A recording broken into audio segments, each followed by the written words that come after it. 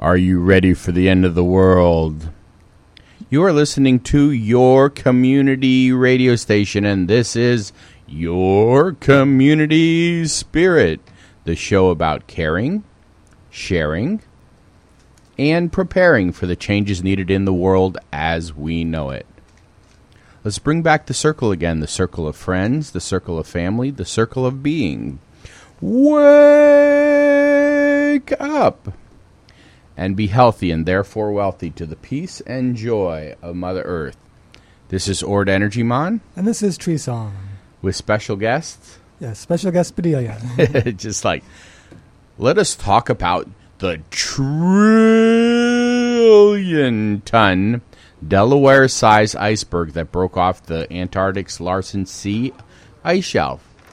Like a driver facing a crack in a windshield, scientists have been watching a rift growing across a giant ice shelf in western Antarctica for years, waiting for the day that it would break. This year, a trillion-ton expanse of ice nearly the size of Delaware broke off into the ocean. Now, why is this a big deal? Mm-hmm. Well, it's a big deal because it's a big piece of ice. That's one. Well, there's that. But there's also the fact that if the ice is not in the water and already displacing the water, if it's falling off of land into the water, it raises sea level. Yeah. Well, and some people have tried to minimize this by saying, "Oh, this portion that is broken off was already, on the ocean, so it's not going to raise sea level right away." But what it does is it's holding back some of the other ones that are going to raise sea level. Because if all of the stuff that's already on the water floats away, then the stuff that's on land is going to start slipping off too. So there's some complexity and nuance about whether or not it's actually this event was caused by climate change. But either way, it changes the landscape in a way that makes it more vulnerable to climate change. I mean, it's kind of a big deal. It's like literally 10% of the ice shelf. Yeah. And a trillion tons. All at once. Imagine if Delaware all of a sudden fell off the U.S. Yeah. I should have queued up that 16-ton song. You haul a trillion tons, and what do you get? Another day older and deeper in debt. Antarctic's ice shelves are facing other forces as global temperatures rise. Warmer water has been detected closer to the edges of the Antarctic in recent years, and that can accelerate the melting of ice shelves from below. Likewise, warmer air can increase surface melting from above. The ice shelves act as giant buffers, slowing the flow of glaciers from the frozen land behind them. So, of course, when an ice shelf disappears, like Tree Song said, the land-based glacier ice it held back can flow faster. You don't really think of ice as flowing. Yeah. But it does break off and move because there's something called gravity. Yeah, I'm sure the glaciologists think of ice as flowing. I tend to not, but then when I read about the science, I learn things. So here's a quote. Although this is a natural event, and we're not aware of any link to human-induced climate change, this puts the ice shelf in a very vulnerable position. This is the furthest back that the ice front has been in recorded history. We're going to be watching very carefully for signs that the rest of the shelf is becoming unstable. Now that's got to be a job. Not just watching ice melt, but watching glaciers move. Yeah. Well, it's probably this is probably even more fascinating and exciting for the glaciologists because, they're sitting there watching, and giant stuff like this is usually not happening. And suddenly now it's happening more and more, and very frequently. Huge chunk. So we'll have more news on that as it develops. I'm sure if it all melts and falls off, you won't need us to tell you, but we'll mark the progress before then. So in other news, ranchers fight Keystone XL pipeline by building solar panels in its path. I'd never thought I'd see ranchers building solar to stop. Ranchers building solar to stop a pipeline. After years of battling Canadian pipeline giant TransCanada over the controversial Keystone XL pipeline, Nebraska rancher Bob Allpress is taking an unusual step to protect the land that has been in his family since 1886. In the coming weeks, he plans to install solar panels in the middle of a 1.5-mile-long strip of land, a proposed pipeline route that bisects his 900-acre ranch. and that TransCanada has threatened to take by force through a legal process known as eminent domain. Quote, not only would they have to invoke eminent domain against us, they would have to tear down solar panels that provide good, clean power back to the grid and jobs for the people who build them. Well, if they tear it down, they'd have to hire people to, Build put them it back again. up. Otherwise, they'd have really bad press. Yeah. The project known as Solar XL is the latest example in a growing number of demonstrations against pipeline where opponents fashion proposed corridors with eye-catching obstacles. Nuns recently built a chapel along the path of a proposed natural gas pipeline that would cross their property in Pennsylvania. Last year, pipeline opponents built a replica of the cabin belonging to Henry Thoreau, one of the environmental movement's founding fathers, along another proposed natural gas pipeline route in Massachusetts. Allpress, along with his brother, raises corn, alfalfa, and cattle on their ranch along the Keystone River in north-central Nebraska. As one of several landowners who plan to install solar panels along the pipeline route with help from advocates opposed to the pipeline. The panels will provide solar power to the landowners with any excess production intended to go into the electric grid. Yeah, it's a really creative way, and it's, it serves both a practical thing of slowing down the pipeline, but also it's symbolic too. It shows the kind of power that people want to have instead of the pipeline. I thought the one with the nuns was really interesting too. They did a whole chapel out in the field there. They set up a little pavilion and benches and all that, and it's interesting the ways people come up with creative ways to resist the pipeline development. So in other news, pretty relevant to our area, climate change will hit southern poor hardest, U.S. economic analysis shows. Without effective action to bend the upward curve of greenhouse gas emissions, parts of the American South could experience more than a 20% drop in economic activity due to global warming by the end of the century, according to a new analysis of the regional economic risks of climate change. And I know this is talking about the South, but I actually just recently saw an article about Illinois, too, which was after I'd already prepared the radio show. Illinois is facing some of these effects. The county-by-county analysis shows that... oh, Pedelia's excited about this one. County-by-county analysis shows that the poorer regions of the country would be hit hardest, and that the nation as a whole could see as much as 6% shaved off of its GDP by the end of this century. Now, I'm no economist, but I know that a 6% decrease in GDP is generally considered a difficult thing for a country to go through. Well, I do know that, solar was considered a thing of the tree huggers until it became economically viable. So do you think climate change will become, the thing of the poor and the poor South once they realize that it affects their money? Yeah. Yeah, I think there's a good opportunity for climate communication in that because, if people in the poor rural South associate environmentalism with, protecting trees, then they may not be as interested. But if they associate it with not having their counties bankrupted, then they may take a little more interest in that. Here's a quote. Throughout the American Midwest, we see a reduction in agricultural productivity that looks pretty much like the same reduction we saw during the Dust Bowl. Right now, when people think of climate change, they think of a picture of a polar bear on a piece of ice that's melting. That is happening, but it's also what's happening in those places where people's entire communities are sinking or burning because of wildfires or destroyed because of severe hurricane, tornadoes, and more flooding. Within regions and counties affected by climate change, minority and low-income communities are bearing and will continue to bear the brunt of the economic damage. Certain populations are more at risk given the geographic location as a result of all kinds of policies and planning, in some cases geographic and racial redlining where people are being pushed into low-lying areas, for example, flood-prone areas and areas not covered by trees. The population that has the least is going to lose the most. if you lose 20% of what you have, and what you have is not very much, that's a big hit. So yeah, it's similar to how in some areas they will put in toxic factories and such in low-income neighborhoods because the people there can't resist it. There's also a lot of people in low-lying areas and people in rural areas who are going to be greatly affected by this, but don't have as much political clout. And so, but they do have some, and so once they realize that this is going on, they may be able to do something about it.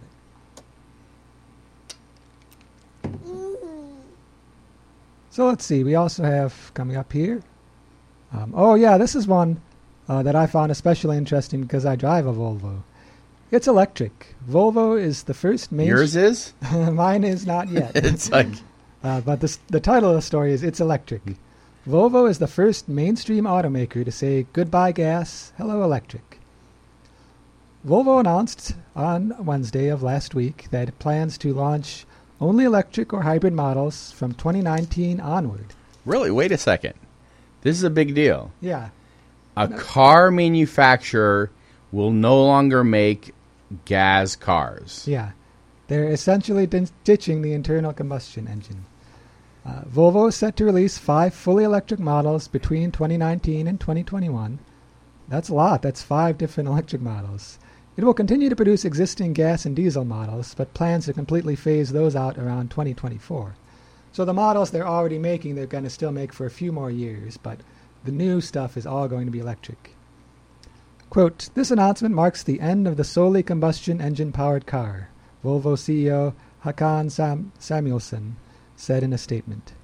He says the switch was driven by customer demand and will help the company reach its goal to sell 1 million electric cars by 2025.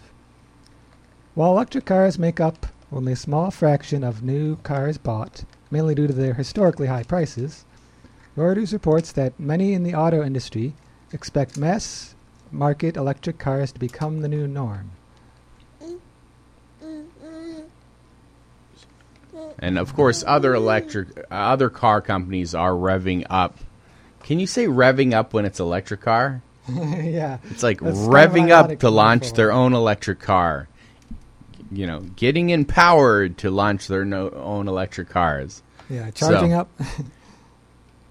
So now, it doesn't really say that they are eliminating the internal combustion engine, because they're still going to have hybrid vehicles.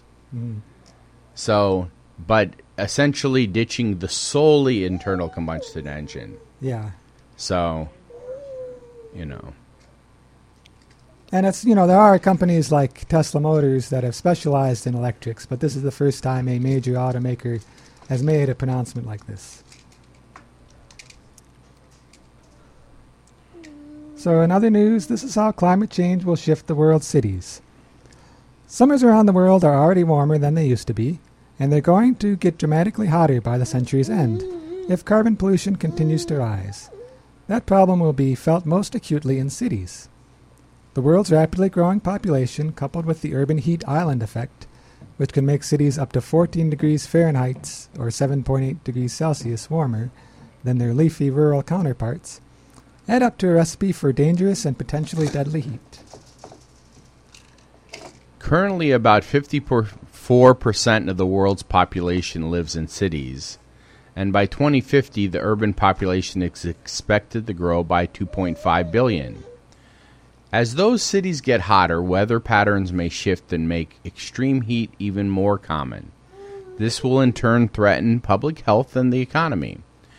To illustrate how hot cities' future could be and the choices they face, Climate Central created the interactive above in partnership. I guess if you want a link to the interactive program, please send us an email, info@yourcommunityspirit.org. Under the high pollution scenario, currently mild Ontario, Canada will have the tropical climate of Belize City by 2100. Already hot Cairo, Egypt could feel like it's the downright sweltering neighbor Abu Dhabi. The average land temperature is expected to rise 8.6 degrees Fahrenheit or 4.8 Celsius. But due to the vagaries of geography, some cities will warm even more. Sofia, Bulgaria has the biggest overall temperature shift, with temperatures rising nearly 15 degrees Fahrenheit. This would make summers more like Port Said, Egypt. Up to a dozen cities will heat up so much their summers will have no analog currently on Earth. Sudan's average summer temperature is expected to skyrocket to 111 degrees Fahrenheit. Reducing carbon emissions still means temperatures will rise in cities and everywhere else. Dealing with less extreme heat makes adaptation easier and less expensive, and given that choice, perhaps it's no surprise that cities are leading the charge on climate change. They face the worst impacts of extreme heat and are home to billions. That's why thousands of mayors from around the world have banded together and pledged to reduce their emissions. That includes multitudes of U.S. cities committing to meet the Paris Agreement goals after President Trump announced he was pulling the U.S. from the pact, and even more ambitious moves like Oslo's pledge to nearly zero its emissions by 2030.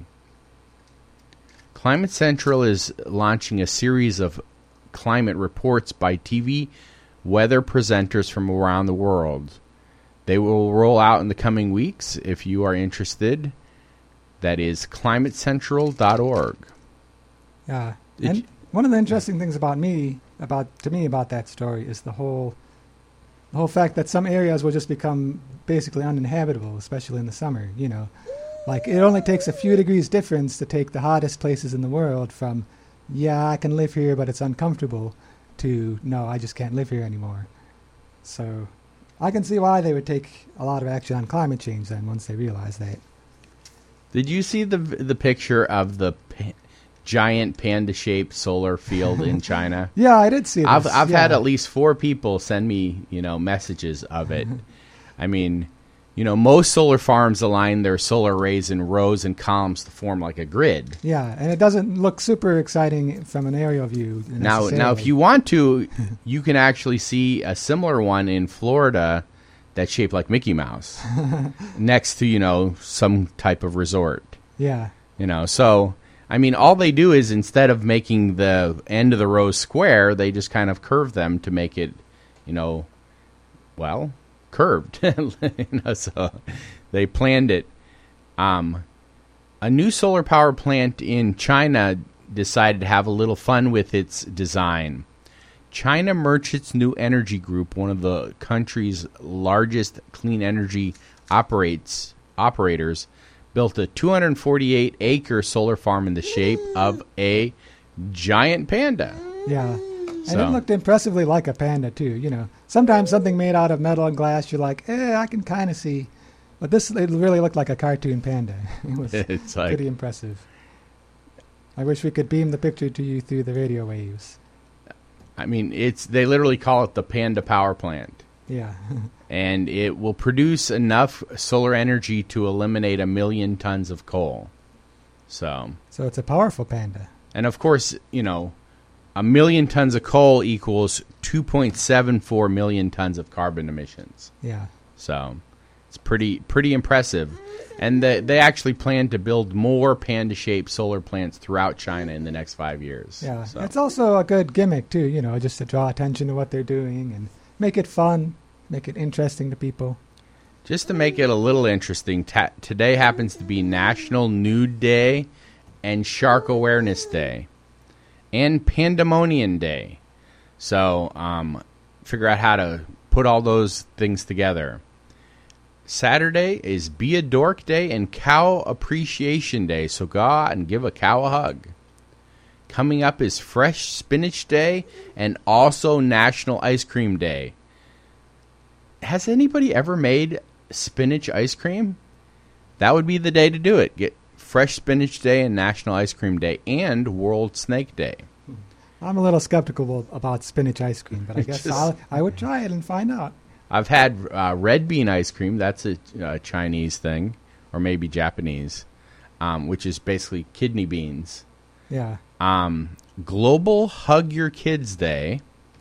That's an important one. Kids need hugs to let them know they're loved. Peach Ice Cream Day and World Emoji Day. National Raspberry Cake Day, National Lollipop Day, and Ugly Truck Day. It's a guy thing.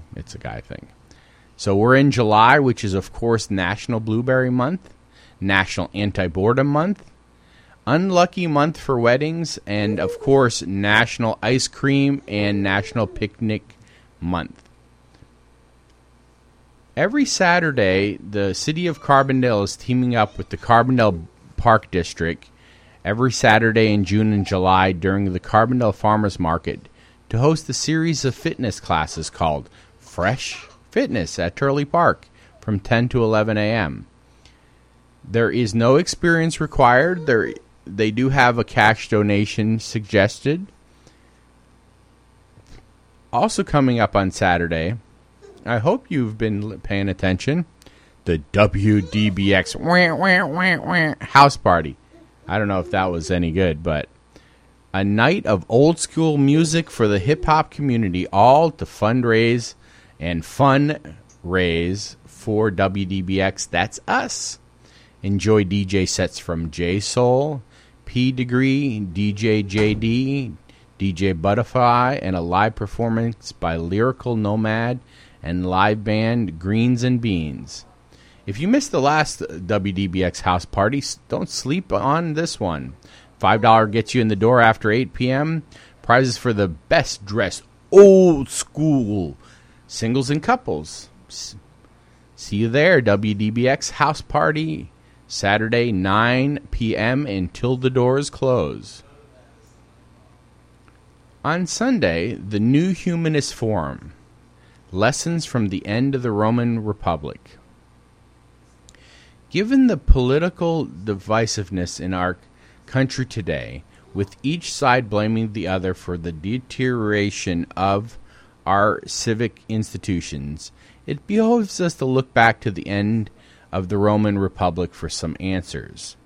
Laura will establish the context of the late Republic by starting in 146 BCE, which marks the destruction of both Carthage and Corinth, when Rome became the undisputed master of the Mediterranean world. The influx of wealth and foreign peoples, including numerous slaves, strained the political institutions meant to govern a small city-state, and increasingly widened the gulf between the optimates and the populars. I guess that's roughly translated as the aristocrats and the people. By examining key figures and events, Laura will highlight the two trends: the broadening of the national interest to include more people, and the increasing concentration of power in the hands of one individual. This sounds pretty interesting. The New Humanist Forum is a member-led group devoted to exploring together the many facets of what it means to be truly human. It's at Sunday at 12:15 at the Carbondale Unitarian Fellowship. Every Tuesday at 7 p.m., continuing the conversation. Each week, a group of Southern Illinois residents meets on Tuesday from 7 to 9 p.m. for continuing the conversation in the Newman Center at 715 South Washington Street in Carbondale. The purpose over the past year as the Race Unity Group has evolved from discussion to action to bring together an interracial community. We first listened respectfully to each other's life stories. With weekly meetings, we saw strangers become like-minded comrades in arms to build a community that has strengthened our understanding and compassion for each other.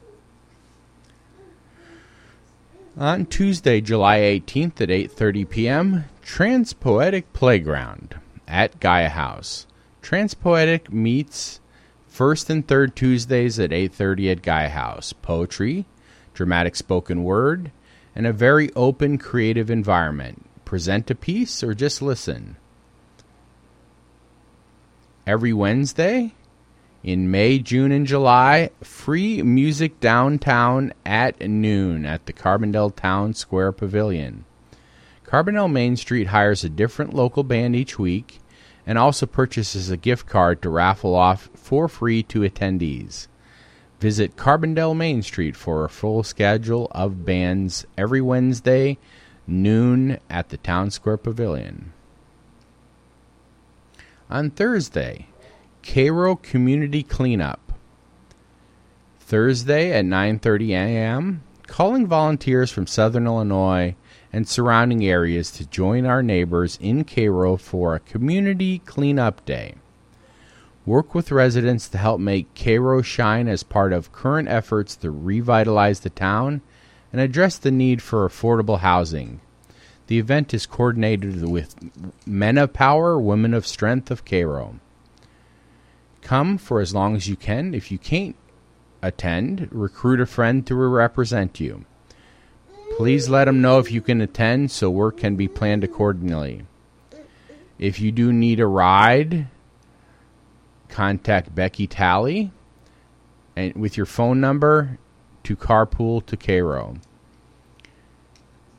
Yes, and we have this next happening too, the Eco Theater Camp. It has already started, but I wanted to mention it again one last time because they're having the performance. They're doing the Eco Theater Camp, and the performance for it is coming up on July 22nd.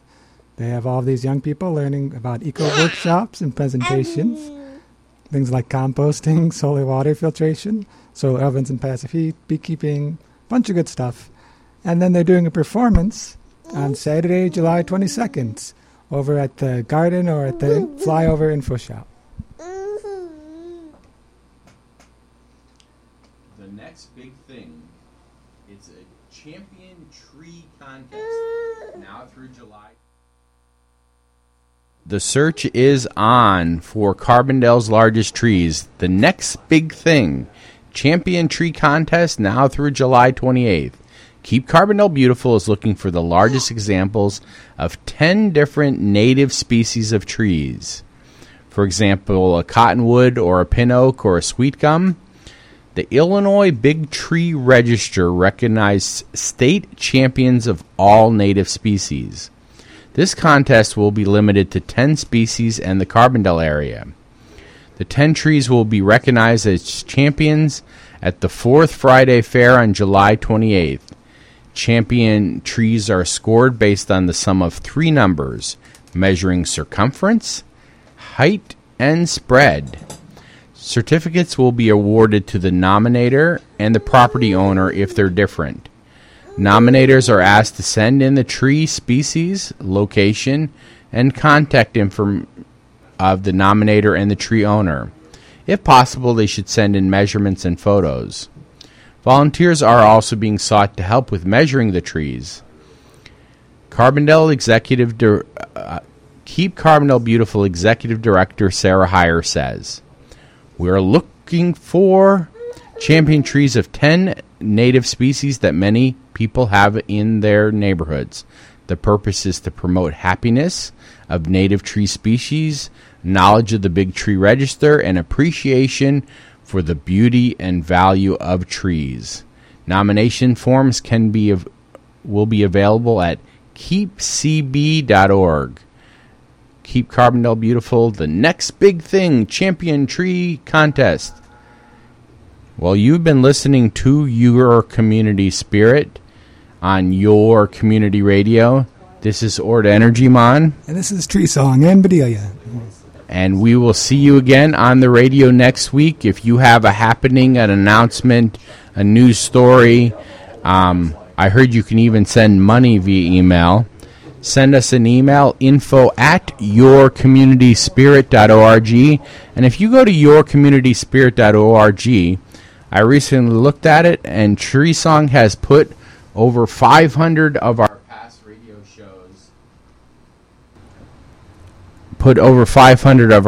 radio shows up on our website. So we're thinking of pulling one of the old ones and playing one right from the beginning.